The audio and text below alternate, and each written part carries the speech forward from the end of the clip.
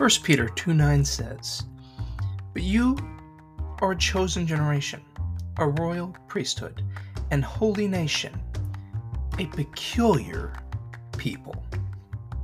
Hello, my name is Jake Norton, and this is Peculiar, because church people are weird. And as you may have noticed, this is not my typical recording studio. I am here at Truth Apostolic Church. Yeah, it was a good idea to center around the logo.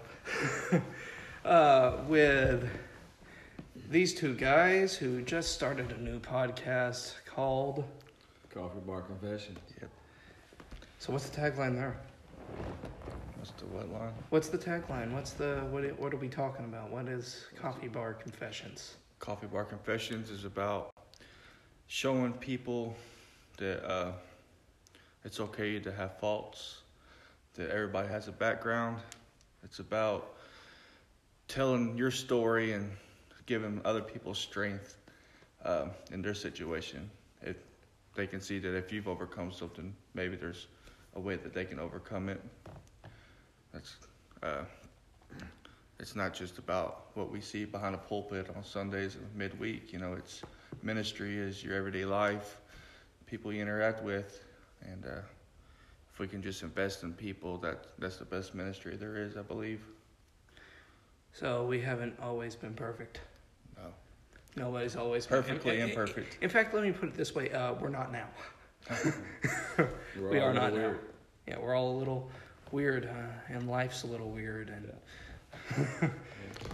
We all have something to confess. Okay, yeah. So we all have something to confess. I think that's kind of the leading thing from what I've seen of it is. And a lot of people don't understand that though we have something to confess, it's most people in church, most people that if they're not grown up in church or if they are grown up in church, they have a hard time confessing things. Yeah. And that's what makes it hard. And when you give somebody a place to say, hey, this is an issue that I've had, and then from that issue that maybe you've had on the podcast or somebody else, we base our tagline would be, there's another one of us out there somewhere. Okay. And how can we reach them? Yeah. Okay. So I did leave out one important fact. This is Brother Matt Gallimore and Brother Timmy Holmes. Brother Timmy Holmes and Brother Matt Gallimore. They're both preachers here at Truth Apostolic Church. But as they've said, we all have something more to confess. But before I get into all that, I do have a question I like to lead off with. I warned you in advance. Yeah. So have you ever been called weird for this whole Christian thing? Most definitely. I mean, if you've lived one day living for God, you're going to be called weird. And, you know, if you claim to have anything nowadays, it's the fact that Jesus was called weird. Yeah. In his own way. You know, he was, you know, the whole time that he was living on this earth, he had to fight the battle of being, you know, called weird, the things that he done. I mean, you look at Noah, who built the ark, you know, and people looked at him and, you know, the whole time he was doing what God told him to do, he was called weird. So if you're going to do something, if you have faith nowadays, in the day and hour that we live in, just the simple fact of saying I believe in God, you're going to be called weird. Yeah. It's because people in the day that we live, they want to see that tangible, something that you can touch, something that you can see happen, and they don't realize that every morning when they wake up, they're seeing God and the things that God's doing. Yeah. You know, just by taking the next breath is something that God's doing. So, but not believing in something that you physically cannot see, like a body standing, people nowadays are going to call you weird. And you, sir, I'm assuming? Well, you know, when you become a Christian, it's to be Christ-like. And one of those things, to be Christ-like, you know, Jesus, he was rejected. And as Christians, we're going to be rejected. People are going to find us weird, different, why you dress like that kind of scenario. And some of us have certain convictions over others. Some people are convicted about wearing long sleeves only. Some people convicted about their diets maybe. Whereas one of mine is I don't believe in medication. I don't take any Tylenol or anything like that. I have in the past, but as I build my relationship with Jesus, I just find that if I have a headache, I just pray about it, and it's been working so far, so I don't have no need for medication. Yeah. That and the side effects of you take something for a headache and you end up with high blood pressure, and then you have to take pill upon pill upon pill. Well, working in the healthcare environment, they made it mandatory for us to be vaccinated. And with me having that conviction about not believing medication, I was able to get my religious exemption, and I had to sign a piece of paper saying that because I'm being exempted from the vaccine, that I would not take these medications because they were also they used as fetus apparently in the development and production of this medication. And the staff that I worked with, they looked at me and they're like, "You don't take Tylenol? How do you live?" Yeah. And they looked at me like I was weird, and they just didn't understand. But it really was weird. And I might be, and I'm okay with that. And what I find interesting about that one is you pointed out that even among Christians, there's Christians that don't agree with everything other Christians say. Right. Yeah, that's. I saw where someone posted a video yesterday where a man was talking about a particular preacher, not among our people, but not among our particular group of Christians, but a Christian, was talking about how these days people don't like labels. You talk to any modern 20-something Baptist these days, they don't want to be called Baptist. Who wants to be called a Methodist anymore? Who wants to be called a Lutheran? Why can't we all just join together and all just be called Christians? Sounds good in theory. Yeah. You ever notice that when you're out at a restaurant, maybe after church, the church goes out to eat, and the pastor, somebody leads in prayer, and everybody bows their head, and the waitress don't necessarily know what to do. They don't want to be rude, but They you can almost tell keep that. taking the order. But you can almost feel everybody looking at you Yeah. at that restaurant, and that's another example of us being weird. Just I like this story Brother Matt Tuttle tells. He maybe it was Brother. I think it was Brother Matt Tuttle, and might have been Joe Campitello. It was one of those two guys. Tells a story about being on a plane, and he'd recently he was going to pray before he had his food, but he had read that verse that said, "Lifting holy hands without wrath and doubting. I would that all men pray everywhere, lifting holy hands without wrath and doubting." And he felt God convict him, saying, okay, so our apostolic women are immediately noticeable because of the way they dress, but our apostolic men are able to blend in pretty easily because it's still men's fashion to wear short hair, be clean shaven. Even if you wear a suit, most people are just going to think you might be on your way to work. Who knows? A funeral, a wedding, who knows? But he said, but that sets you apart. All men pray everywhere, lifting up holy hands without wrath and doubting. So he's on a plane. The lady sets the food down in front of him to eat. And he's like, okay, Lord. He started to pray, doing the quiet, bow your head, pray. And then suddenly he felt God prick him, and he's like, okay, let's do it. Jesus, bless this food. In the name of Jesus, bless this food, Lord. Hallelujah. Thank you. And suddenly he had long hair and a skirt. And he laid his head. He put his head back down, and he had people looking at him. Stuck out like a sore thumb. Forget the silence my word. And then one guy says in the back, "That's how it's done, brother." Yeah. Praise the Lord. That's how it's done. Okay, so we can stick out for the way we do things. Sometimes even among other Christians, because and I like the story. I don't remember which preacher it was, but I heard another preacher talking about how so many of these happen on planes. He saw a Muslim man go to the back of the plane to face a certain direction to pray when it was his time for prayer. He said, I ain't going to let that guy out pray me, so he went to the back of the plane as well, and he prayed his prayer loudly, speaking in other tongues, doing all that, yeah. Wow. So, yeah, it is entirely possible to stick out even among other Christians because so many of us don't do that.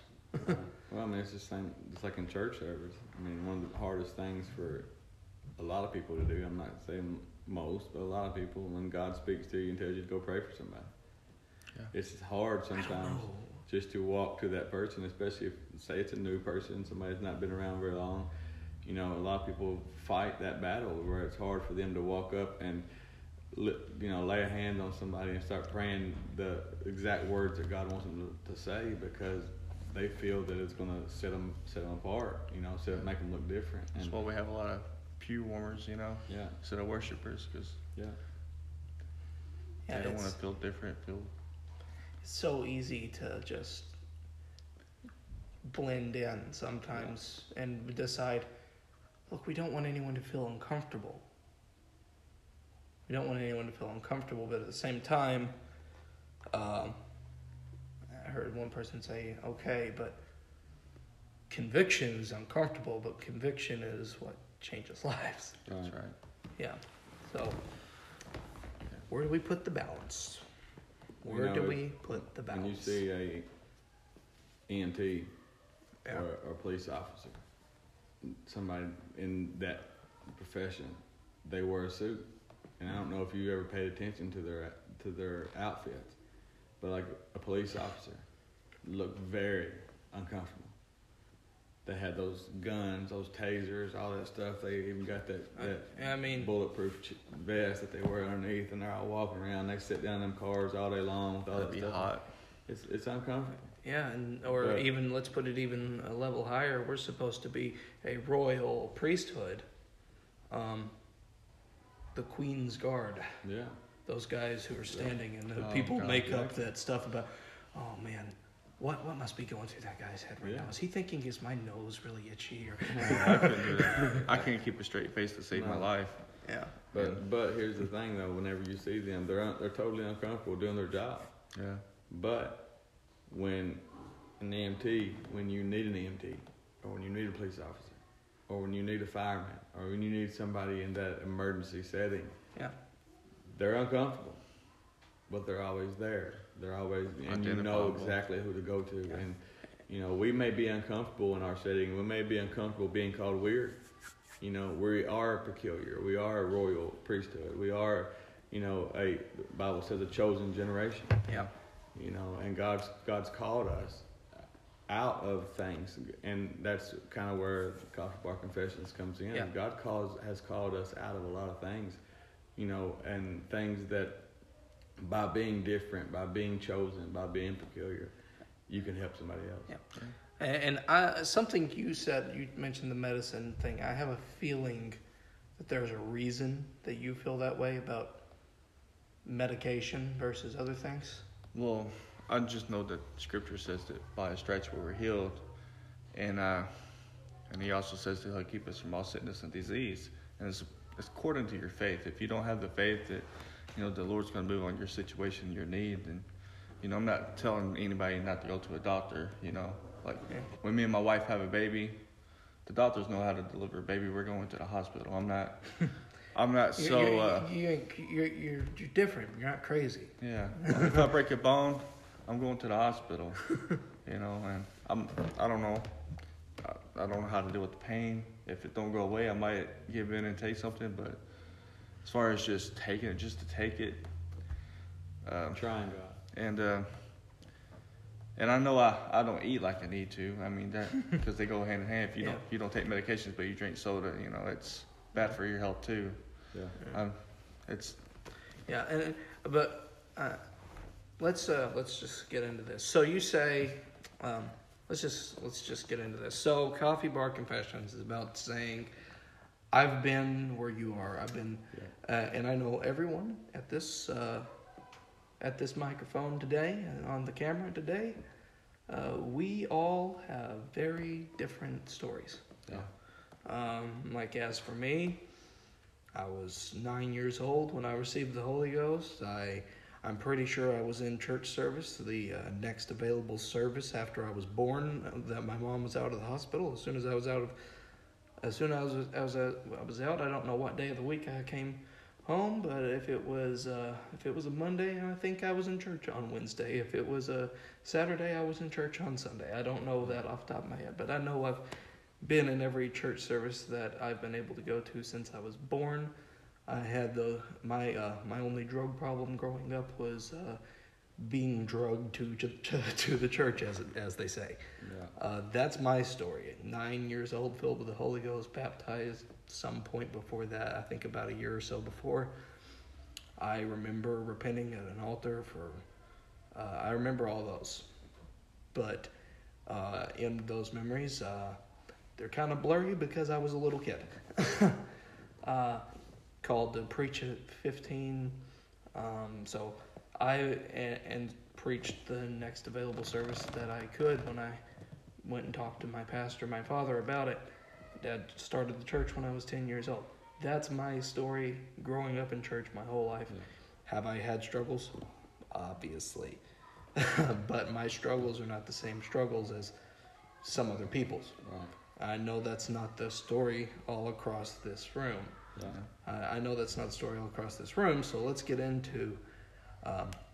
I know there are other people like me out there, though. Because that's your point. Yeah. There are people in your circumstance everywhere. Maybe there are several people out there. My story is, if you're born in the church, you don't have to go and say, let's try everything to make it. It's one of the best testimonies. Yeah. I think it was Brother Scott Graham that said that. Yeah, he was talking about, I was listening to all these people's testimonies and realizing I've never messed with meth. I've never drunk alcohol. I've never even tried to smoke. Yeah. God kept me from those things. Yeah. But I know that's not the story all around the table. So here's the key word that I think Coffee Bar Confessions kind of builds itself around: testimony. Yeah. So what is a testimony, Brother Matthew? Well, whenever I was younger, I grew up at Lone Star, under a church pew, listening to Brother Jimmy Russell preach messages. We had Brother Jason Cisco would come preach for us all the time. He practically stayed at Lone Star when he was 18, 19 years old, preaching some of the greatest messages that this area had ever heard, you know. Yeah. And my wife tells me all the time that I was a spoiled brat because, you know, some of the services that we had at Lone Star back in those days was just phenomenal, you know, and that's what I grew up on. That's what I had always went to church, whether I wanted to or not. I didn't have no choice. Yeah. You know, and then I can remember one of the funniest parts of my life in 6th grade, and hearing a young person cuss for the first time. You know, and I told them, you know, I was in 6th grade. I was young. I told them, I said, if my mom and dad ever heard me say one of them words, I'd be in trouble. You know, and I meant it. And it was the very next year after that I smoked pot for the first time. It was the year after that I began to drink alcohol. I had one of the worst potty mouths you ever heard. Yeah. You know, because I got tied in a little bit with what some would say popularity. Yeah. And I'd done everything that I could to make sure that I wanted to try everything. Anything that I was big enough to try, I tried it. You know, and so by the time I was in the 7th grade, I was chewing tobacco. I was drinking alcohol, going to parties. I was doing everything that I thought I was big enough to do.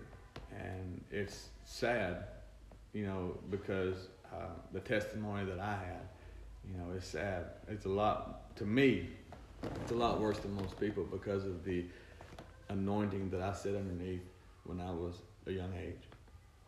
I had seizures febrile seizures up until I was 4 years old when Brother Jimmy Russell prayed for me and I was healed of them. Yeah. Like I said, Brother Jason Sisko preaching message after message, that just, the anointing that would come through the speakers at Lone Star, that just, preach the pain off the walls, what everybody says. And for me to leave that and go out like I did, and just leave something that was so great and leave it for drugs and alcohol, and popularity. It is just something that I would consider myself, just speaking for myself, so stupid, because where would I be right now at 36 years old? Where would I be right now if I would have followed the call of God when I was younger? If I would have been if I would have been in classes, Bible quizzing, if I would have been in a youth group and been involved in a youth group and had something going on in my life like that, where would I have been today? Instead, I got caught up in, played sports since I was 5 years old, baseball and basketball. Since I was 5, I played football whenever I was in 8th grade and played all through high school. That's something that I cannot change. But if I could look back now and change everything about my life, it wouldn't have been who I dated. It wouldn't have been, nothing like that. It would have been I would have stayed in church and I would have done exactly what God wanted me to do. And I could have been preaching conferences. I could have been I could have been pastoring somewhere. I could have been one of the greatest evangelists on the face of earth, doing what God wanted me to do. But instead, I spent 19 years of my life chasing me, doing the things that I wanted to do. And so my testimony is although I walked out on God, although I walked out, and my wife, talking about your testimony, my wife, she battles, of course, she's had the same testimony that you've got. And she battles, and she said it just this Sunday. She made the mention. She said whenever Alice, Timmy's wife, whenever she come to church, and, she was on drugs, and she had all these things going on in her life, and now she sees the change in her. She says Heather says it makes her feel so, I don't know the word I'm looking for, like she didn't have to change much. She's been what she is the whole time. Her whole life, she's always been apostolic. She's always been, she's always lived this. She's always had a desire to go to church. She's always had a desire to be what she is. And then you see somebody coming in who's had a whole life of craziness. And then all of a sudden they change that. And now they're living for God just like us. It's like, it's almost like, well, they had that big change. They had to confess something. They had to change something in their life. But she says, but I've always been this. And so she battles sometimes having that change in her life, having that testimony, because she's like, well, okay, my testimony is I've never smoked. I've never drank. Of course, I'm sure she said some cuss words, in her rebellion, maybe, but, it's the fact that when somebody says testimony, like most people don't say, well, my testimony is I've had to get rid of bitterness. I've had to get rid of anger. And in some ways, that's almost harder. Yes, exactly. Those are even bigger than drinking. Because almost it's like, if you want to quit smoking, you can put it down, throw your cigarettes out in the dumpster and never buy anymore. Yeah.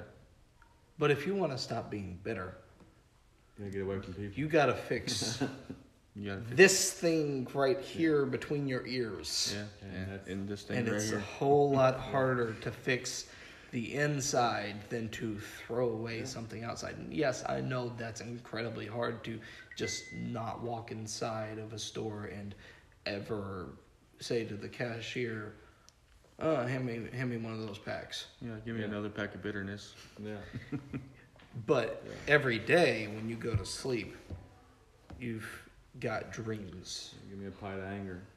Yeah, it's not like that. It's you're the guy behind the counter Right. that's handing out the bitterness. Yeah.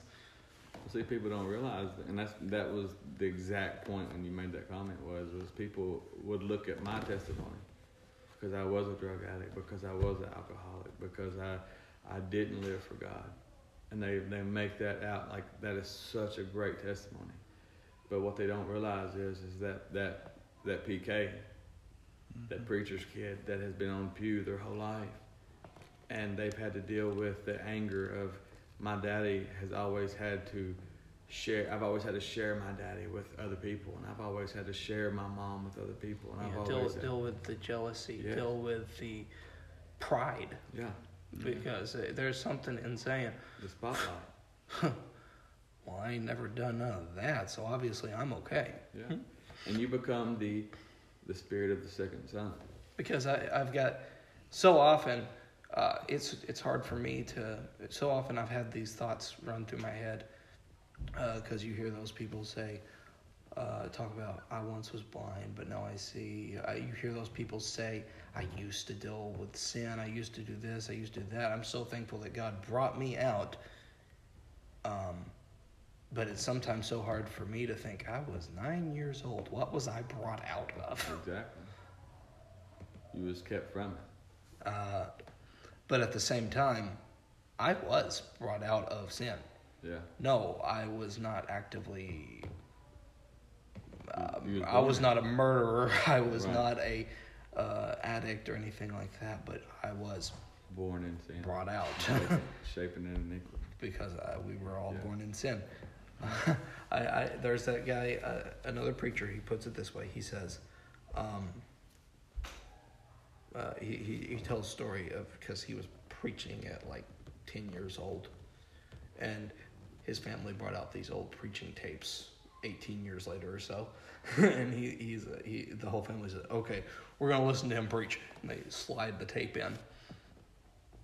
Because yes, it's tapes. These are old. Yeah. No one knows what those are. People barely know what CDs are anymore. What's a CD? Exactly. I know Brother Gary's laughing at us right now. Something you put money in to save it, ain't it? CD. Anyway, but yeah, they slip the cassette tape or Yeah. whatever it is in, and they start playing it. And one of the lines he says, this little 10-year-old, way back when I was in the world. Just how much time did you? Yeah. Just because he's quoting the popular quotes. Right. Yeah. But yeah, we've all got different stories, and we Yeah. need to realize our different stories. But one more thing I want to ask you. I'd like you to zero in on this and not talk so philosophical. Go ahead. What happened when you were 19 years old? What made the change? Yeah. What was it that made you decide, okay, I'm done? I guess I could have the same as everybody else, but I was chasing a girl. I mean, it's not Gotta be everybody honest. else, but it's a lot.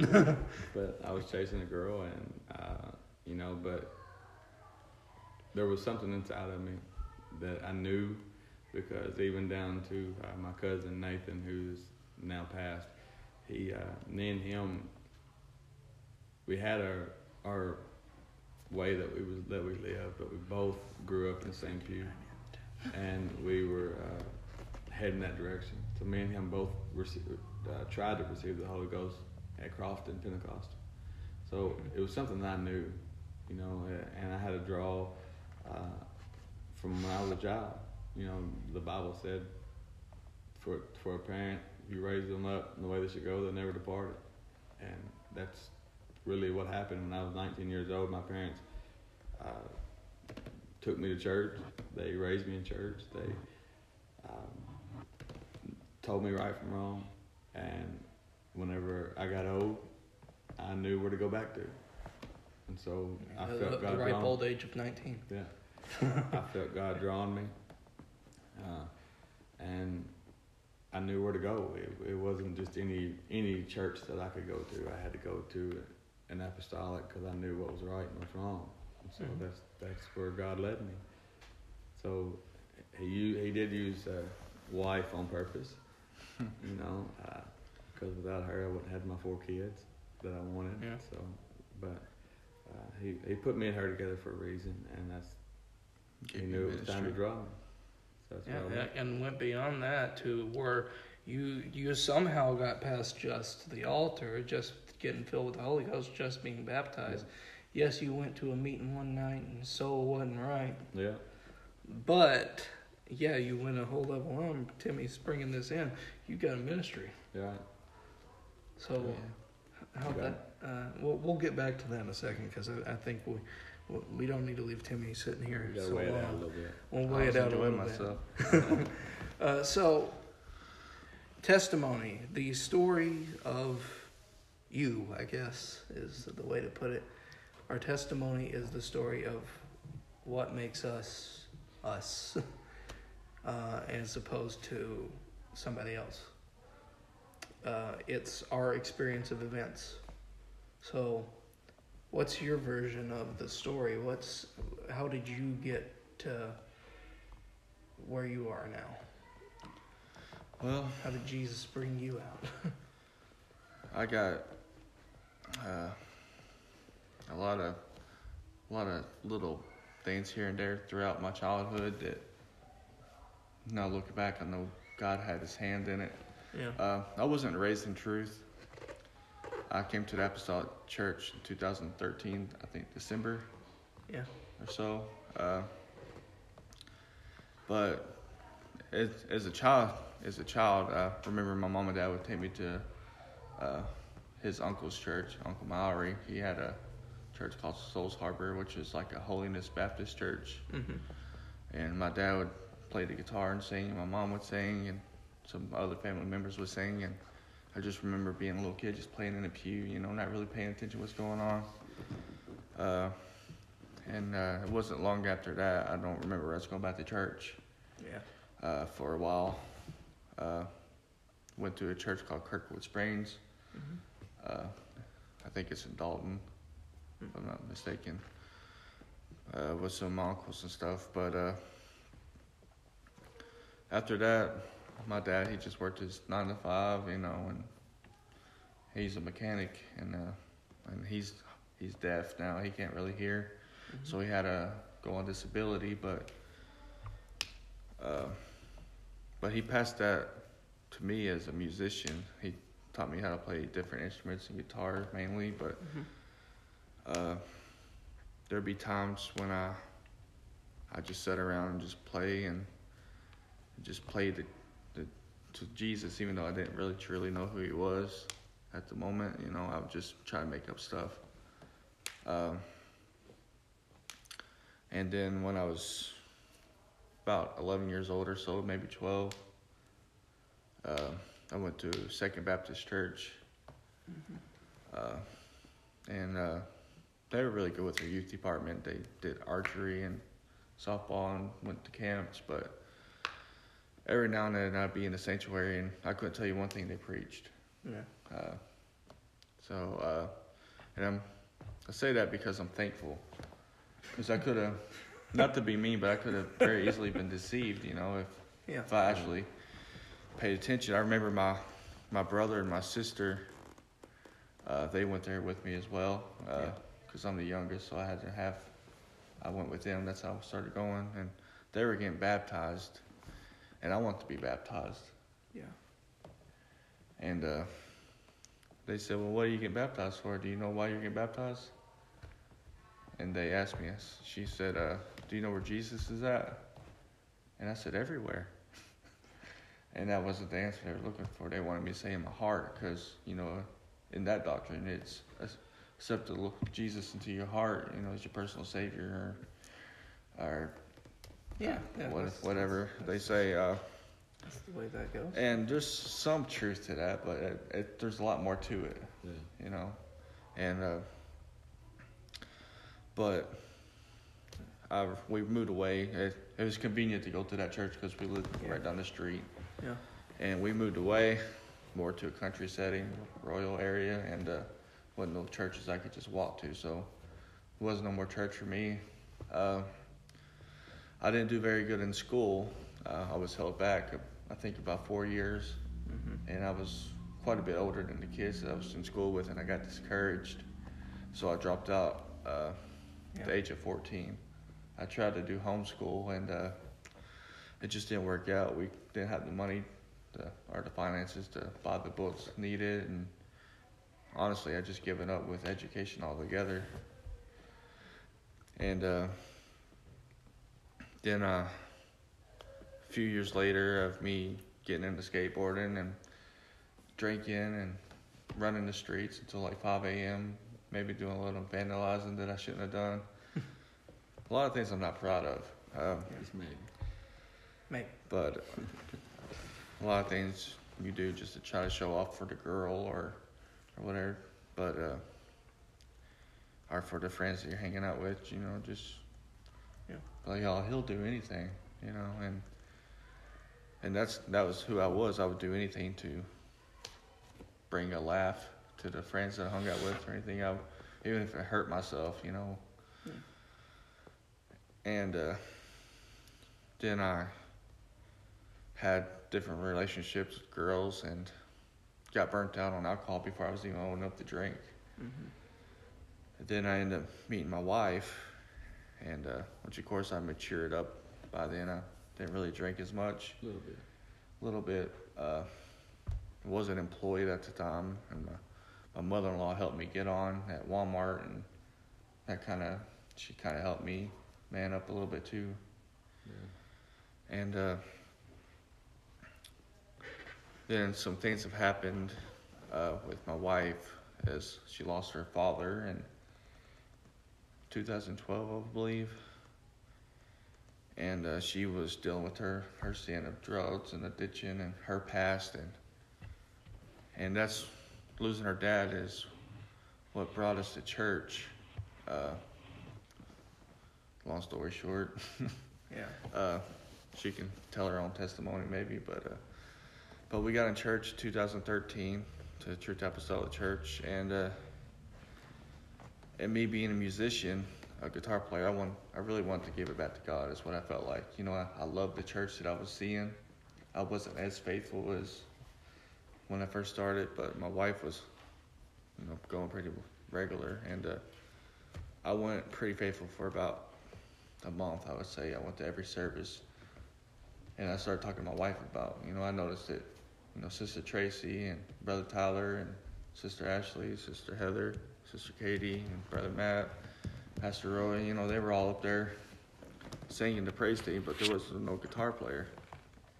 I started talking to my wife. I said, wonder what I have to do, to play for the church. She said, I don't know. Well, ask the pastor. And that's what I did. And he told me the requirements, you got to be faithful tithes payer, filled with the Holy Ghost, faithful for 6 months, Kingdom Builders class, certain standards to be on the platform. And that's what I did. It took me about 6 months, I say, before I got the Holy Ghost. And I was baptized in Jesus' name. And that's kind of my story. And of course, I had some sins that I brought into my marriage and into the church that I struggled with, but God delivered me from lies that I've told, from perversion from pornography that I was addicted to. Which of course, I'll rewind a little bit. I did drink throughout my marriage, not as like an alcoholic, but I'd get off work and have a few. Yeah. And then that would pretty well be every day unless I didn't have the money to buy anything. And my wife would get her fix. And it's when she ended up getting in trouble for having her drugs. And I told her that I'd quit drinking to support her, to quit smoking. And that's before we came to church. So I quit drinking before we got in church. But still, those other sins I carried along with me. Something interesting I noticed, both of y'all have brought it up, and it made me think of this verse here. Is it okay for someone to follow a person and become saved because they followed a person? Is it possible? Is that what you asked? Is it okay? is it okay to follow somebody? Yeah, because, some people argue, well, if it wasn't for that girl, that boy wouldn't have been saved. If he wasn't dating that girl, he never would have went to church. If he wasn't this or that. I don't believe so. Well, Depends on what they're following. Makes me think about this verse here. The unbelieving husband is sanctified by the wife, and the unbelieving wife is sanctified by the husband. Else were your children unclean, but now they're holy. If an unbelieving depart, let him depart. If a brother or sister is not under bondage in such cases, but God hath called us to peace. What knowest thou, O wife, whether thou shalt save thy husband? Or how knowest thou, O man, whether you will save your wife? That's what Paul said in 1 Corinthians chapter 7, verses 14 to 16. There's these people out here who argue, well, if it hadn't been for that girl, he never would have decided to get in church. I mean, now, obviously, you're saying, it better be okay because that's why I'm here, right? Well, I think... I mean, I know there's a lot more to that. Yeah, there's some the reason technicalities. why I showed up. Yeah. Why I showed up. Yeah. But there was a call in my heart already. Yeah. Was the reason why I was there. And it gave you the excuse. Yeah. When God's already tugging, just that little extra motivation. And, Heather's really pretty. Right. And like the Bible said, there's a scripture, and I don't know exactly, and I ain't going to sit here and try to be a Bible guru and quote scriptures like crazy, but there's a scripture. That's the reason I flipped to it. There's a scripture that talks about without the draw of God. Yeah. I was just thinking that. And so she may have been the reason why I came, but it's just like, she was being used. Just for example, when I first came in, of course, we know that pastor only wears 3/4 length sleeves or longer, and so with that being said, I come in and I thought that as being his son-in-law, I needed to borrow some of his convictions.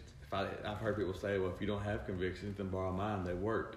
So I was going to wear 3/4 length sleeves. Well, I was doing it because he was doing it. Yeah. Right? And so I've done it for about a week and a half, and I realized this ain't for me. So when Lord hath not commanded. Yeah. So when you're coming to church for somebody, I'm not going to say that that's not what happens, because it did. Yeah. I did come because I seen something that enticed me, and that's what I wanted to come for. But something has to transform at some point. Exactly. Yeah. You can't just come for a girl or a boy. Kind of like playing Simon Says. It's going to happen, because you're eventually, in my opinion, and I've told this many times. Because my intentions were not to come to this church and to stay at this church. No. My intentions were to come to this church, and I was going to get her. Me and her was going to leave this church, because I wanted nothing to do with Pentecost at the time. Yeah.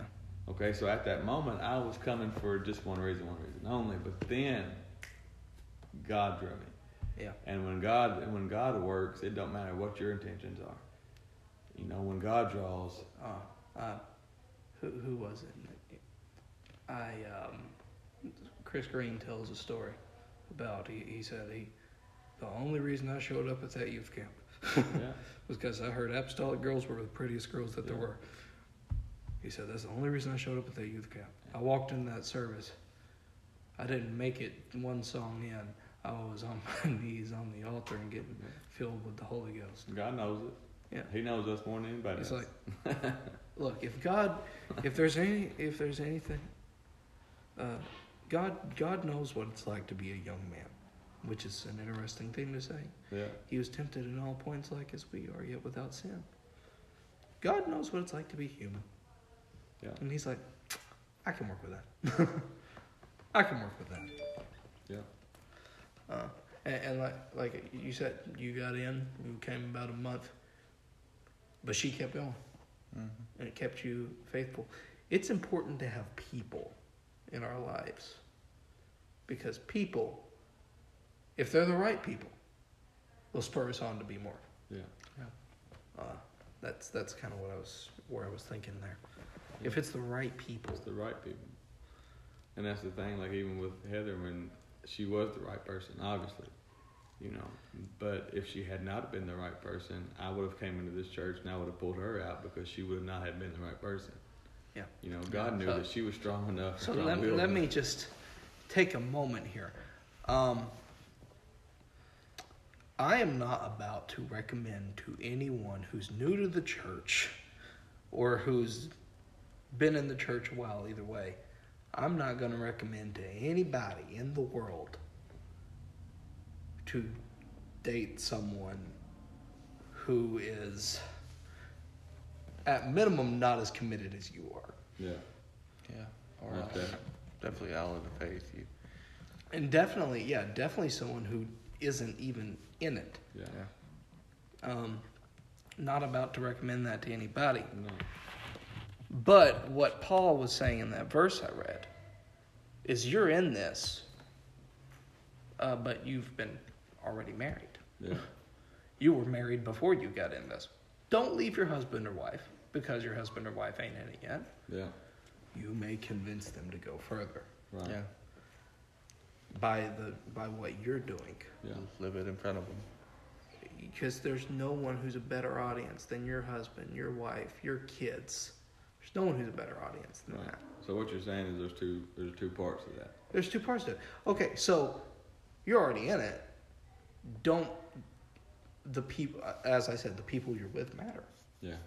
The people you're around constantly matter. That's why we're encouraged to go to church. Yeah. That's why we're encouraged to spend time with other people of the like precious faith, as some people put it. The people we're around matter. Yeah. Therefore, the people you're around more than anyone else matters a lot. Right. But we come to this dilemma. How are we ever going to reach anyone else Yeah.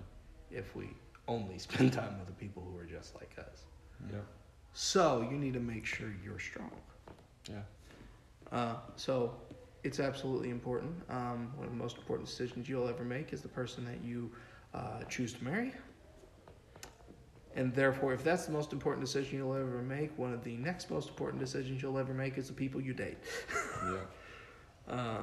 But what am I talking to you guys about? You're already past that stage. Well, I'm okay. talking to the folks like me. Okay. There is somebody like you out there, by the way.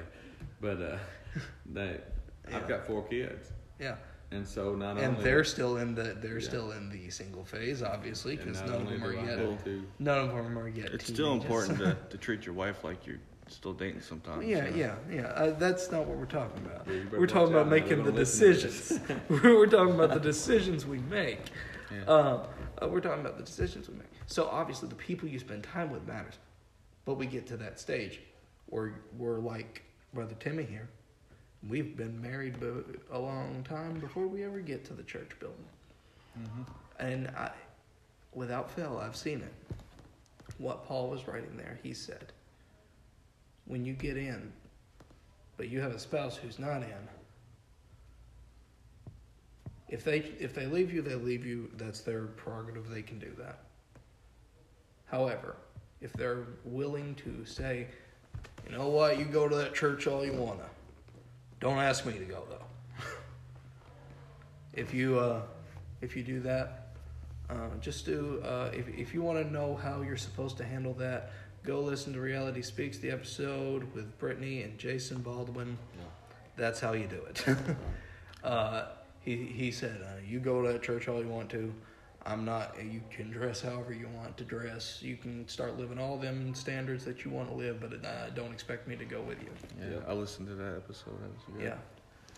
Don't expect me to follow you. But who knows but that by your faithfulness you will save your spouse. That's what Paul said. And that's what your story made me think of. She decided to keep on being faithful, and you said, okay, might be something to this. I'm going to check it out. That's just a great story. Because everyone's story is different. It's got little bits and pieces of everything in it. Yeah. Now, one more thing I want to get to, because both of you have said it. You had the music, but you've also got more than just the music. You also preach. You play instruments and you preach. You've held leadership roles in the church. So where'd that start?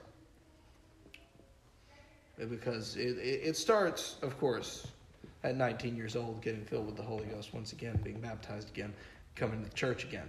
That's number So one. where do we progress from there to get to standing behind a pulpit, wearing the suit, and being a youth pastor and all those things? If you'd have told me before I was 19 that I would have been youth pastor and standing behind the pulpit in a suit, I would have told you was the craziest person on the face of earth. I'm just going to be honest. I never had a desire to preach the word. I always wanted, I guess you want to say, I always had a desire to be wild. I always had, I just wanted to. Interesting quote that I heard somebody saying about youth ministry. When I had first got into youth ministry, I went to a split session. Sorry to interrupt, but I just had to say this little funny line that I heard a guy say. He said, "If you still like to drink Mountain Dew and you're over 18 years old, you may be called a youth minister." Yeah, I agree with you. I was like, all right. That's funny. It's hilarious. But when I first got into church, I can remember sitting at my mom and dad's dining room table, and just God giving me little nuggets, little thoughts, and like I decided I would write them down. And as I would write these little nuggets down, they wouldn't be a message. It wouldn't be a whole. You get like 2 sentences. Yeah, of course this was before iPads and things like that. So there are little margins in the Bible. I had to write them in the margins. I had to write them on the little notepads and things, and I would write all these stuff down. I got so many slips of paper laying on my desk. And so it's like all these things, and I wouldn't have no earthly idea what they were. It's just God was downloading these things into my head. And of course, I got into church in 2005. Got the Holy Ghost in 2006, and at that moment, it was almost like instantly when I got the Holy Ghost. Of course, the reason why it took me so long to get the Holy Ghost was because I was I got the phone call from Heather. I heard saying that pastor said that if I would get rid of my worldly music, that God would fill me with the Holy Ghost. And I had a whole CD case. CDs, there we go again, guys. Right. Compact discs. All right. This was before before iTunes. Well, yeah, we play them in the Walkmans, man, with the little fuzzy earphones. It's good every time you hit a bump. Yeah, and you'd have to bend the earphones to get them to work. But I had all these CDs in my. I miss those earphones. Yeah. All these CDs in my CD case, and I was talking to her on the phone, driving down the road with my truck, and she said, my dad said, "Did you get the Holy Ghost if you would get rid of this worldly music?" And I remember it was in a Dale Earnhardt CD case, and I grabbed that whole CD case and I threw it out the window. Chuck it. And Frisbee. I never went back and got it. I never worried anything else about it. And it was like 2 weeks after that, Brother Narlock was at our church preaching, and it was March 25th, 2006, and I received the gift of the Holy Ghost. And at that moment, I knew from getting the nuggets from the different things that God was downloading in my mind and my spirit, and I was writing all this stuff down, that I knew that there was something. I was different than other people. I was weird. Okay, because God. This is the moment. Yeah, God spoke to me different things, and I had to put the puzzle pieces together. But and then to know that I was called to be youth pastor. It was more or less one of those situations that, at the moment I was called to do it. It was one of those see a need, feel a need. Yeah. And I was 19 years old, more or less, coming back into church. I was being birthed back into church. I actually was birthed into a pastor's family, and so I had to see things as a pastor's family, and so. I seen children that needed a leader, and I never had leadership like that in my life. I never had a youth pastor, ever, that I can remember. Now, my mom and dad might be able to tell me differently, but I'm pretty sure out of all my life, I've never had a youth pastor. Yeah. And so... Makes it really hard to do it. It absolutely. And I've dealt with that for the whole 17 years I've youth pastored. I've dealt with not having a leadership, not having a youth pastor in my life to ever go back and look to say, this is what they done, so this is what I'm going to do. So, but I seen that need to say, hey, there's children in my church that go to my church that they need leadership, they need functions, they need to be able to have something going on in our church to where if we don't take care of them, somebody else is going to. Yeah. And so it was more of a feel a need, see a need, feel a need, and God called me to 17 years of working with young people. I've seen them come, I've seen them go. I've cried tears because I've seen them leave and never come back. I've cried tears because some of them have passed. I've cried tears because some of the things that I've heard them say. Oh Lord, you know, it's the youth pastor, and everybody's like, "Oh, I want to be a youth pastor." No, you don't. No, you don't. It's hard. You are calling yourself into. You're claiming a calling into one of the most headache-inducing lines of work. Tear-inducing, headache-inducing. But you love it, all in the same sense. You love it because one of the funniest, craziest. Because you've always got so many stories. You get to drink Mountain Dew, and you get to have water gun fights. And you get to do all that. There's no more fun than taking a group of kids to KYC and getting to enjoy them having a good service, and then going to the afterburners and watching them have fun with other youth. I mean, look, we work in men's ministry and go into those men's meetings, and the men's meetings are fun. I've heard plenty of fun stuff about the ladies' meetings, but it's just a different animal going to a youth camp. Well, you understand. They always say that a man don't even start growing up until he's 25. Yeah. Okay? And so what more than a youth pastor than a man that can come and drink Mountain Dew after the age of 16, 18, and just, just get to have fun. Just, it kind of goes back to what you said, the tagline. I've been where you are. Yeah, exactly. But you need to be enough. But one of the most important things, now I'm not saying that it's a role. I was 17 years old when I became a youth pastor.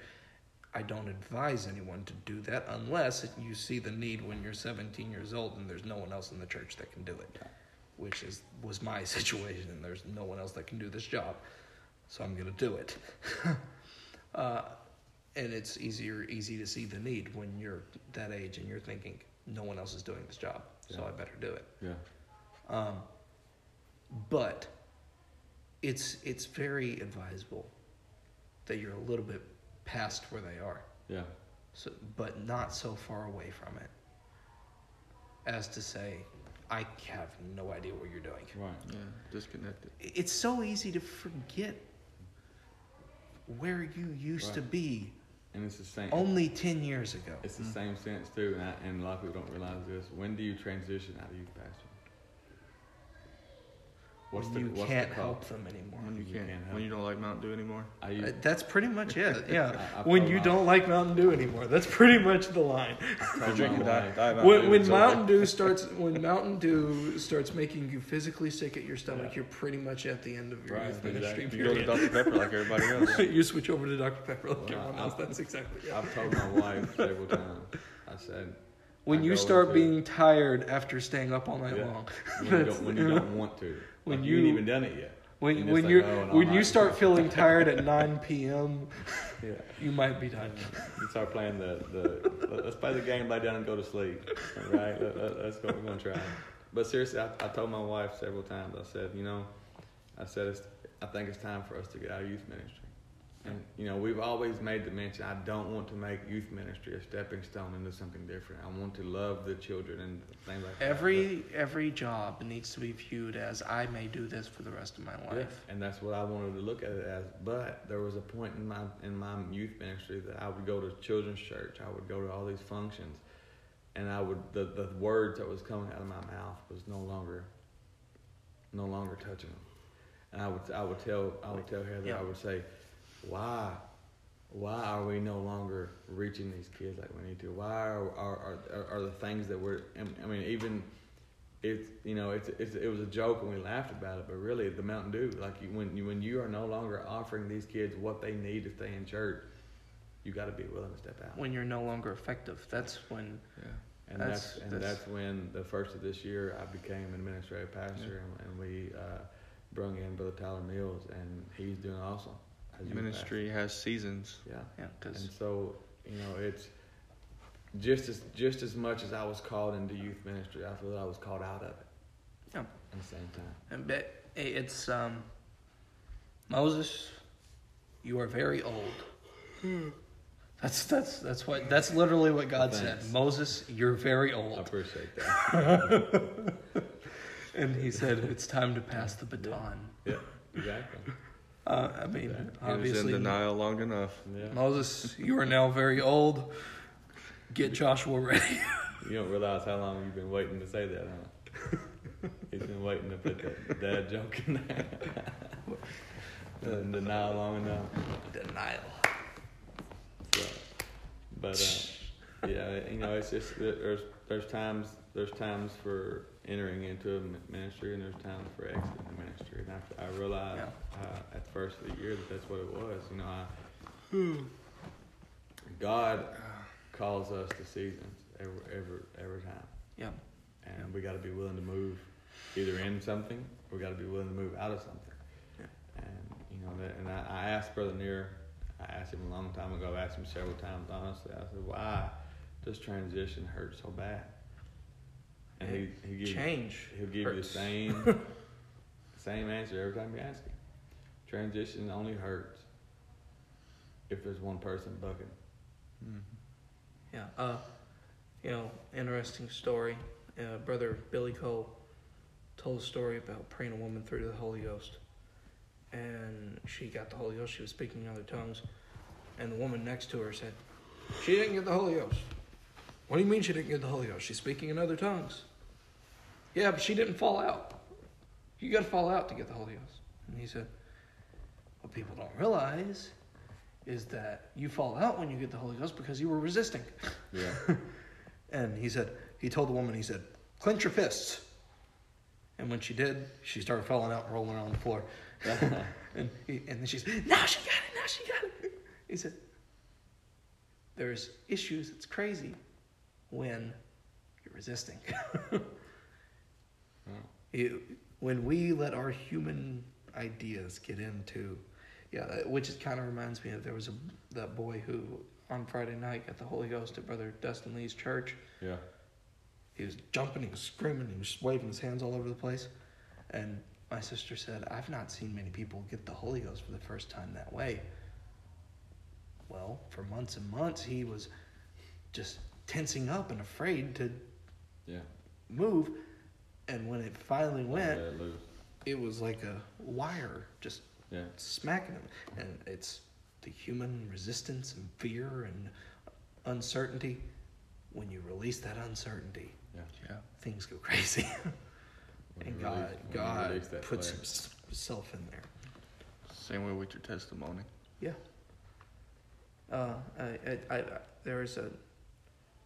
I've been looking at a lot of stuff here lately about just the way the human personality works, and it said those people who seem the least talkative, once you get them talking, can talk for hours. Yeah. Because they've got so much stored up in there that they've not said it. Yeah. Yeah. So, which is why we make great podcasters sometimes. Right. Just gotta give somebody a platform to talk. Give me the topic I desire. God was quiet for 400 years, right? Yeah. And then he spoke it. He came and preached to everybody. Yeah. Preached to the souls that were in prison, even down in hell. Oh man. He's like, I got some stuff to say. I have somewhat to say unto thee. Yeah. So, but Timmy, okay, what's your ministry story? How do you get to the pulpit part of your story? Well, the thing about the ministry that gets me is I was just at a church service one day, and my pastor looks at me and he tells me, "You're called to preach." I am. And going back to my past, immediately to where I dropped out of school and gave up on myself as far as education. I'm thinking, No way. how am I going to preach? I'm not educated. I'm not smart enough to do that. But he said it, and I was like, okay, Jesus, if you want me to preach, you're going to have to do something to me because I don't have that ability, And that still affects me today in some points. And I don't have a whole lot of experience behind a pulpit. I've done it a few times. You're behind one right now. We're behind the microphone. Mostly out of obedience because pastor just, gets you up and you have to shoot from the gun sometimes. And a lot of that's my fault, my lack of dedication to the word, and to prayer like I need to, and being sensitive to the Spirit. A lot of those things have hindered my ministry. And I think now I'm starting to get more of a dedication and a walk with God. It's not where it needs to be yet, but I minister. I've preached at the nursing home a few times. But basically, kind of like what y'all said about being a youth pastor. You've seen there was nobody there to do it, and let's do the job. And I was asked, and I didn't have the ability. I didn't feel like, but I was willing to do it, and that's me with my ministry. I'm willing to do it. I don't know what I'm doing. I'm probably gonna stumble over my words. I do on the podcast, God knows. But I'll tell you a little secret. That never gets any better. I don't expect it to, but I've heard plenty of people say, "Man, when do you get past the feeling nervous to step behind the pulpit?" And they say, if you ever do, you probably don't need to be doing it anymore. Yeah, exactly. It's the same nerve that I got when I'm behind the pulpit as that I have when I'm about to give somebody a word. Might be praying.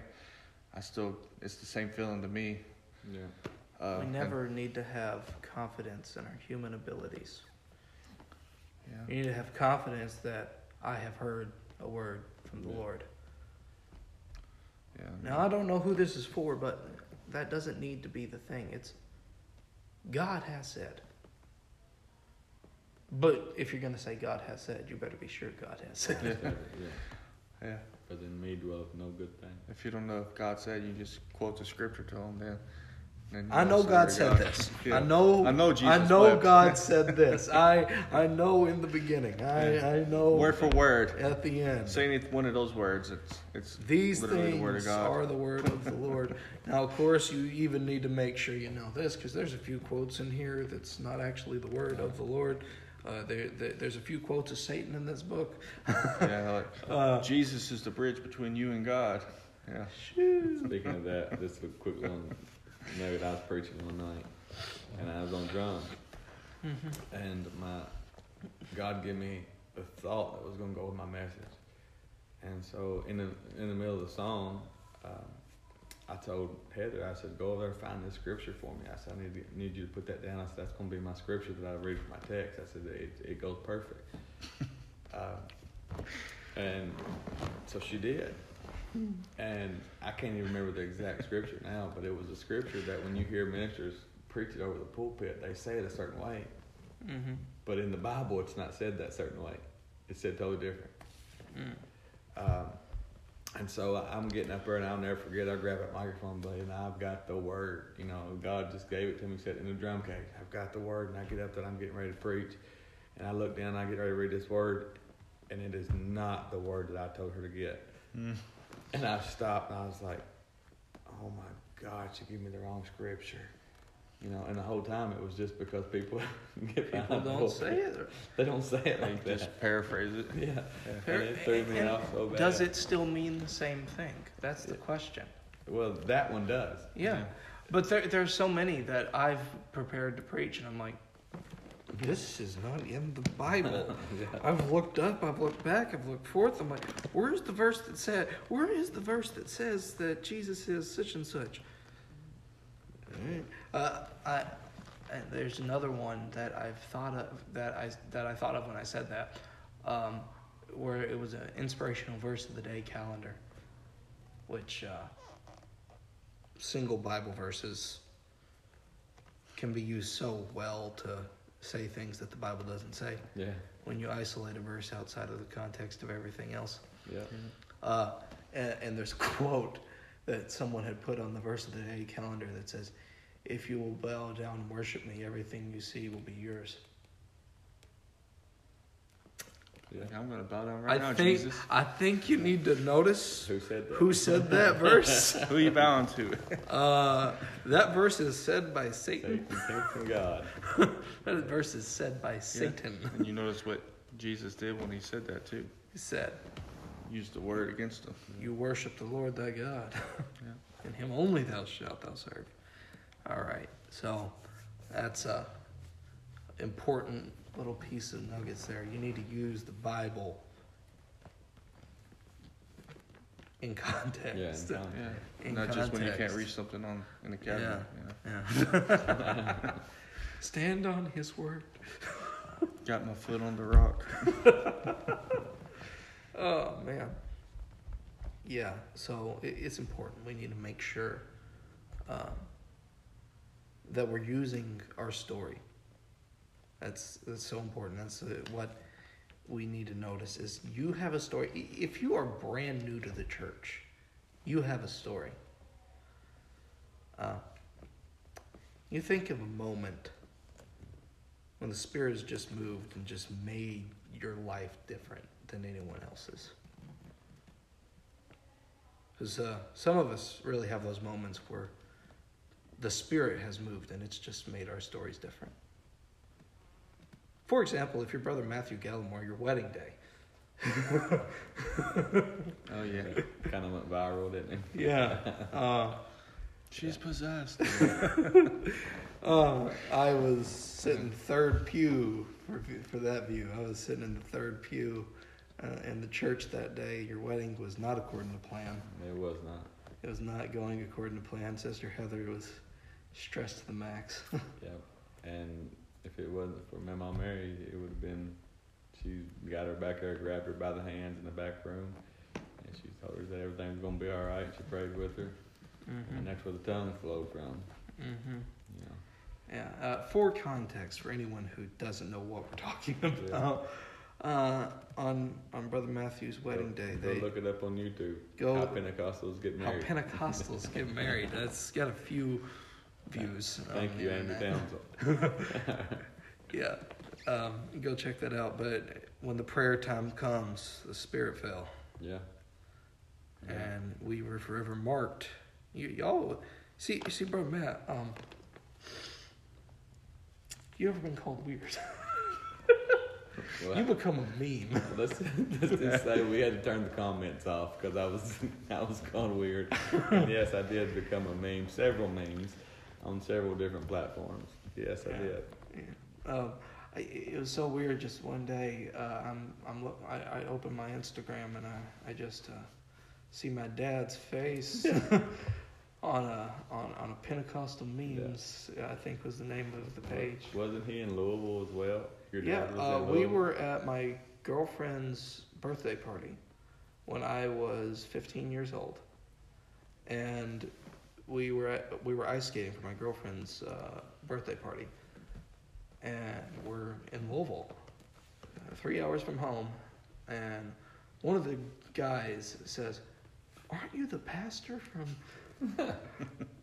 How Pentecostals Get Married?" Yeah, and they got him famous. Dude, yeah.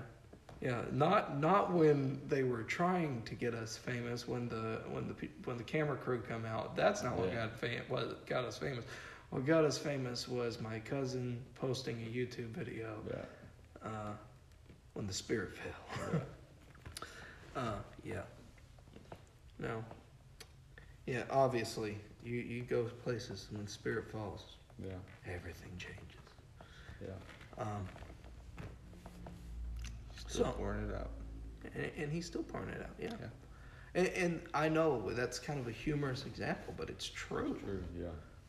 Every way that we live our lives is affected by the fact that the Spirit can And fall. what a lot of people don't realize at my wedding is that everything was going wrong. Yeah. Everything. I'm not sure I realized it until Where- years later. To the point that we were supposed to be at the Massville Park. that got rained out. Heather was outside in her regular clothes, but had her hair already fixed, trying to get everything picked up and get it all ready. I had no idea it was even happening. My father-in-law and Brother Chad Caraway from our church gathered everything up, took everything to the church, and got it all set up and ready. So our wedding was actually decorated by my father-in-law and a man from the church. We were sitting, I was across the street and found out that the CD, by the way, did not work for the songs, and so I had to go all the way home, get my laptop, and here it goes. Y'all ready for this? Reburn a CD. What's that? Reburn a CD to be You able realize my laptop doesn't even have a disk drive. Right, what is that? You mean that's not a cup holder? I don't even have a disk drive on my laptop, guys. But I had to go home and reburn a CD to be able to come back to play the music. Yeah. We get back, they plug it, they put the CD player in, and Heather, of course, everybody knows, she's the sound person at our church. She has to get up. They have to put a blanket over the booth so that she can get up in there and get the sound set for the thing. She comes back down. Everything was going wrong in our wedding, and she goes back in the back, and she always told me. She said if anything ever went wrong, if I ever felt like anything was not going my way, I could find Mama Mary, and she would make everything right for me. And she did. She grabbed her hand and she prayed over her. And at that moment, she said she knew everything was going to be all right. She walked out, and the first song that was played was the wrong song. He didn't play it long enough. When we turned around to do our candle lighting, it was supposed to have went a certain point because there was talking. We had to sit through the whole talking part because the talking was not supposed to be on there. And she was just sitting there about to explode on that candle lighting. We got that taken care of and turned around, and then we started the song, the prayer. And we had, of course, Brother Jenkins' dad, Brother Daniel Orton, and Pastor Michael Orton, and they come up and prayed for us. And at that moment, exactly what our mama said, when she was back there in the back, everything's going to be all right, because when the Spirit fell, it forever changed our lives. Yeah. From the very beginning, it was marked. Yeah. Something's going to be different about these folks. Yeah. We was married, whether everything went right or whether everything went wrong. We're still married. In the presence of God and these witnesses. Yeah. So, yeah. God's pouring His Spirit out in the middle of chaos. Yeah. And that's exactly it. So, man, you got your moment that you can talk about where the Spirit of God's just fallen and changed things for you? Let's see. I didn't have the prompt to give you of a specific instance, but there's several instances that I've seen. I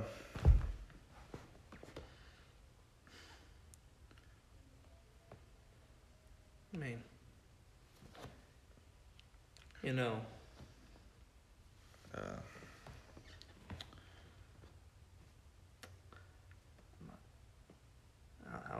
I'll give you a little bit of time to think and do something that I absolutely hate to do. I really struggle with the idea of sharing parts of my stories because it sucks to tell your story sometimes, because sometimes you're just not quite sure how it's all going to work out yet. Yeah. But the hardest day of my life was, I don't know if it's, at that point in time it was. The hardest day of my life was January the 17th, 2019.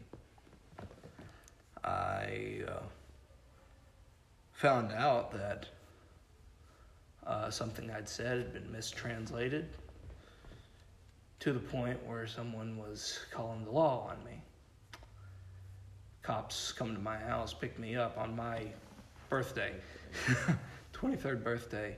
I'm getting ready to go to church. I'm halfway through getting dressed. I'm not dressed at all. I've got my hair is all messed up and this and that. And I'm riding off in a police car. So I'm sitting in a holding area for several hours. Me, these other random folks, who knows what they've done. Some are saying, well, they're doing saying these things, telling what they're in for and this and that. And I don't want to talk about it. I don't want to talk about it. I don't want to talk about it. So I'm just trying to sit there and pray. And I start praying. I start speaking in tongues in a holding cell. Yeah. Was you looking for handcuffed to the bench. Handcuffed to the bench. And I'm just like, it's my stress response is to pray where God can understand me, I think. That's my stress response. And the lady down there says, what's that language you're praying in? I'm like, are you praying in Hebrew or something? See, you've been marked as different in this moment. And I kind of explained what it is. And she's like, oh, I believe that God can do that kind of thing. Okay. So they take me back to my cell, and there I am sitting in this room. And all the guys are giving me the rundown of how everything works in that cell, the other prisoners or inmates. And they're all telling me, oh, we do Bible studies on this night and this and that. And I'm like, and it turns out the guy who I have a bunk above ends up telling me, yeah, my name's such and such. My mom goes to this Pentecostal church. My grandma's a Pentecostal. I'm like, Lord, if our moms are praying for us, there's enough angels in this room to keep me safe. Yeah. Because I believe these ladies actually know what they're talking about. And that's my moment. I spend the rest of the night sitting on the top bunk reading my Bible because I'm just like, Lord, I want to make sure you're with me in the midst of this mess. Spend the rest of that year. The Spirit has fallen, and it's taken care of me through the worst year of my life, which led to more not so great years of my life. But in the midst of it all, I believe the song says, through it all, I've learned to trust in Jesus. I've learned to trust in God. So yeah, that's my testimony. It goes a little beyond the 9-year-old that was filled with the Holy Ghost into 23. He can still do it. Yeah. He can still take care of you. 3-year-old, you had to hold on to it. He's still there. There's a podcaster who, Matthew West, a Christian singer, he has a podcast, and when he has guests on, he asks them about, what was your blue couch moment? He said, because I found God when I was a little kid watching a Billy Graham crusade on a blue couch. What was the moment when you realized God was real and he could actually do all the stuff you always heard he could do? He said it doesn't have to be the day you were saved, but it can be the day that you found out God can work. Blue couch moment. I like his way of phrasing it. He said in my concerts, I tell that story, actually drag out a blue couch behind me and everything. But yeah, what was your moment when God became real to you? So Timmy, the Spirit ever fall and make everything different for you? Yeah, several times and more times to come. But I remember one time, it was at the old church, and pastor was preaching. I don't remember exactly what it was he was preaching. And it was the altar call, and we were all up front worshiping. And I'd recently received the gift of the Holy Ghost a couple months before that, I think. And I felt like I was repented up, and I felt like I was okay. But for some reason, I just felt like this weight just pushed me down, and I just collapsed down to my knees, and I just started bawling and weeping and crying. Had no idea why, but as I'm just bawling and crying, and I'm still trying to praise God and worship at the same time in the midst of crying uncontrollably, I just feel this comfort come over me as I'm just letting it out, and I just feel saved, and I feel released from things that I didn't even know what they were, but I just felt like they were gone. And it was overwhelming, And I don't know how long I was down there weeping and crying for it. But when I got up, I just felt so light. Yeah. So, yes, like I've been in the presence of God, just not feeling the presence of God, but been in the presence, a throne experience, I guess. And that was one moment in my walk with God that I remember changed me. It's so easy to think that this can only happen at church sometimes. But there's been so many times you're just walking down the road, you're at work, just doing your thing. It can happen at a grocery store. It can happen. I've told the stories.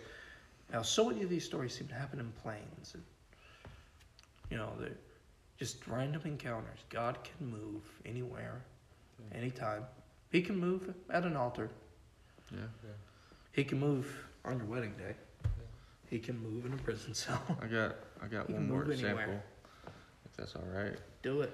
For those of you that don't know, I work in a nursing home, and all the residents there, they know who I am. They love me, and I stop and pray with them and stuff. And new ones that come in, I introduce myself. I say, if you ever need prayer, let me know. Well, there's this one lady that I'll never forget. Her name was Freddie. Freddie Fingers, I think, was her name. She's passed now, but I introduced myself and told her, if you ever need prayer, just let me know. And a couple of days went by. I think it was a Friday. I told her that, and Monday or so, I walked by her room and she said, "Can you pray for me?" And I said, "Well, sure." And I went in there and we just held hands. And I said, "Is there any specific thing you need prayer for?" Which I didn't know, that she had cancer and stuff like that at the time. But she just needed strength in her body and different things that she wanted prayer for. So we started praying. And I was never comfortable with praying in the Spirit outside of church, when you just don't go out into the world and pray for somebody and you start speaking tongues and freak them out if they've never heard it, And and you're weird. We was praying and she started speaking in tongues. Then I started speaking in tongues, and I felt liberty to praying with her. And when we got done, she said, "Are you willing this?" I said, "Yes, ma'am." She said, "I haven't prayed in tongues in years." She said, "Spoken tongues freely in years." And that's one life-changing moment that I had. Now it's pushed me to pray for people, regardless if they're not used to tongues or not. Let's just do what God says. Yeah. Let's do it His way. God used that moment to teach me something, and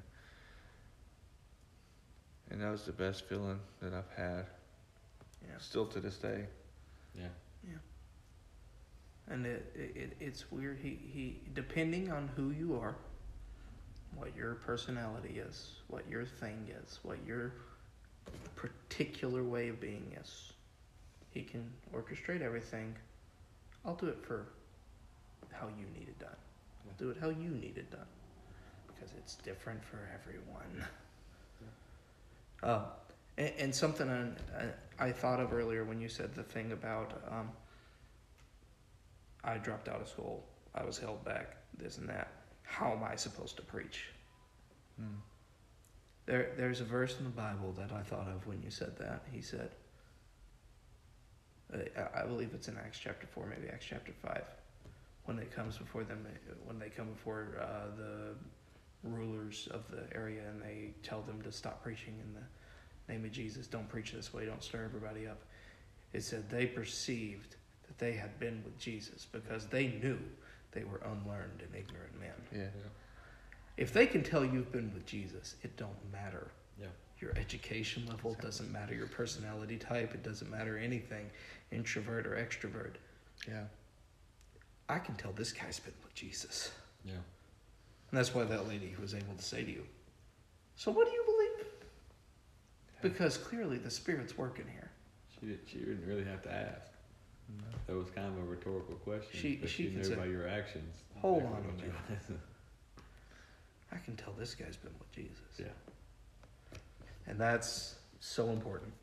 That's the point of the testimony. Yeah. It's to say, this guy's been with Jesus. Yeah. This girl's been with Jesus. Whatever your case might be. We're all the same. All right. Only thing that makes us different is our testimony. It's the only thing that makes us different. And that's why when it comes, when we're in a court, they want so many different people to give their testimony. Because no two people are the same. We could all see the same thing. You could have seen the same car wreck happen, but if you're on the opposite end of the street, you'll know something the guy on the other side of the street doesn't know. We all three could sit on the same blue couch. Mm-hmm. That's it. And we're all paying attention to the screen at different times. Yeah. Still the same blue couch. It's still the same couch, still the same incident, but same every different story is important. I mean, funny thing about it, 3 out of 4 Gospels are all incredibly similar, but one's written way later, and it's the most different. Yeah. It includes stories that everyone else did. And there's like, okay, John's sitting there and he's thinking, okay, Matthew wrote that one, so I don't have to. Mark wrote that one, so I don't have to. And Luke wrote that one. Let me write what they didn't tell you. Yeah. They all wrote pretty much the same thing. Let me throw in some stuff.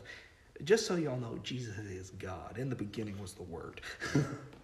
Most important part. In case you missed Emmanuel, God with us, part in Matthew. Yeah. Unless you missed that Emmanuel is God with us. Let me be a little more plain. In the beginning was the Word, and the Word was with God. The Word was God. And he dwelt among us. He dwelt among us. We beheld His glory. Yeah. Praise the Lord. Okay, I need to stop. We've been going long enough, but if you don't pick up anything else from this entire thing, here's the big takeaway point of the whole episode. I'll say one that I'm kind of joking here, but at the same time, I'm not really. Drink Mount Dew and stay youthful. The real point, the real takeaway you all need to get from this is go to YouTube, look up Coffee Bar Confessions, and hit the subscribe button. Yeah, yes. Exactly. That's the main takeaway of the episode. And share. Share it. When's the first episode drop? September 5th. September the 5th. So it's right around the corner. They have one video on there. It's a preview. Yeah. I had the distinct privilege of Brother Matt's sister-in-law, the word is cousin that I'm trying to get out. My cousin, Tracy, sent me the rough draft of the first episode. So I have an idea how it's going to go. I've seen some pictures of some people. I've seen some pictures of some episodes in recording. Yeah. So y'all got a few episodes that's coming out, but the first episode's going to drop September the 5th. Go check that out. That's actually a birthday present for my sister, right? Yeah. Or my mom, I mean. Yeah. It's actually my mom's birthday present from Matt. Right. and be ready to see Brother Jake and Orton on there too. He's coming at some point, I'm going to end up on there. So you get to hear us again. And I think if the man approves of it, you're going to be hearing another interview very similar to this one. Once again, just promoting a podcast coming up very soon. That's my dad who's coming on. He doesn't know this yet, but got a very good podcast. He's got a very good podcast. Go check it out. It's called Stay.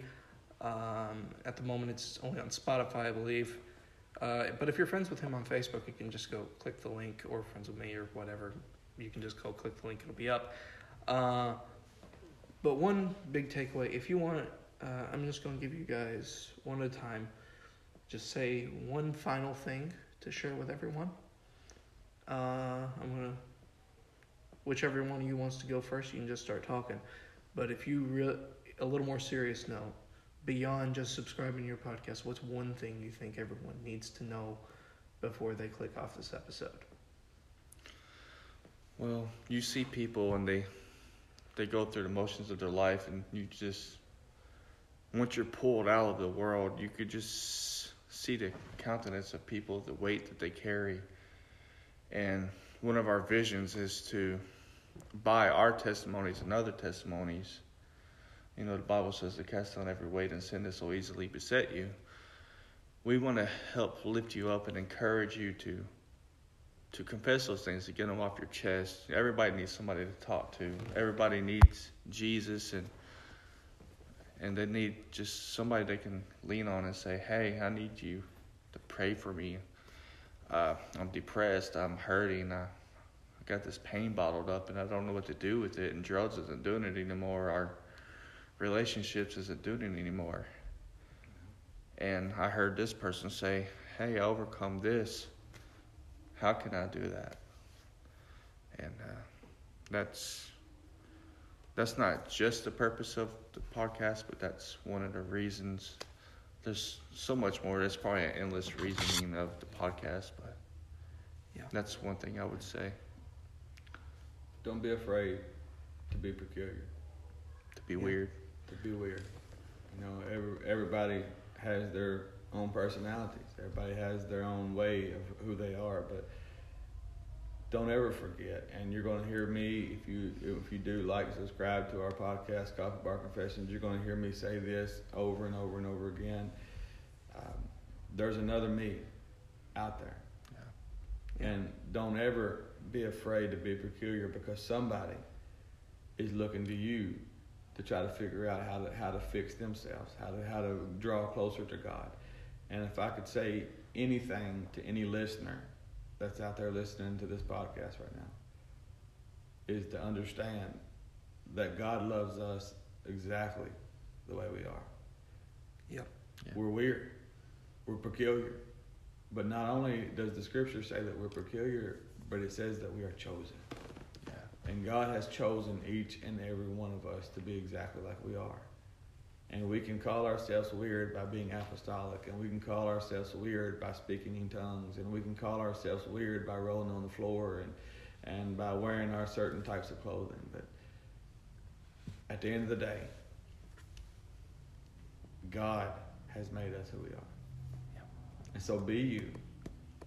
If I could bring anything, if anybody could close this podcast out and only get one thing that I've said this whole time, be you. Be exactly who you are.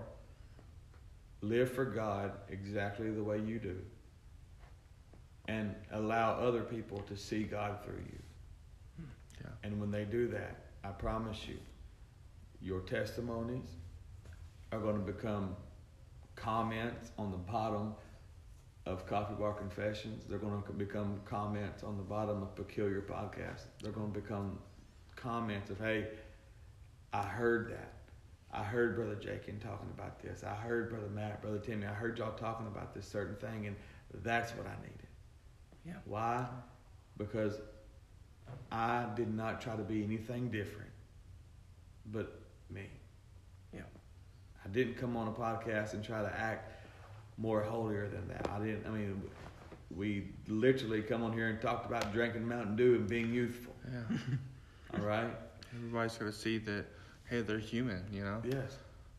No, I text Brother Jacob today and I said, what do you want me to wear? He said, no suits. Yeah. And so I came, this is me. Yeah. I came as me. Yeah. And that's exactly who all day long, that's what rolled through my head. When I get on that podcast, I'm going to be me. Because at the end of the day, the listeners are going to hear me, and they're going to be able to say, hey, Brother Matt is vulnerable.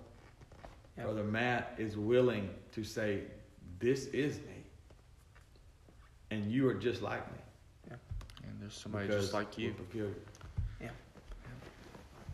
And that is just about it. That's really all we got to say.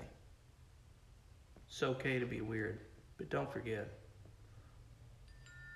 you are that way because you're chosen. You are that way because you're chosen. And God has chosen all of you. Thank you for listening. Be weird for Jesus.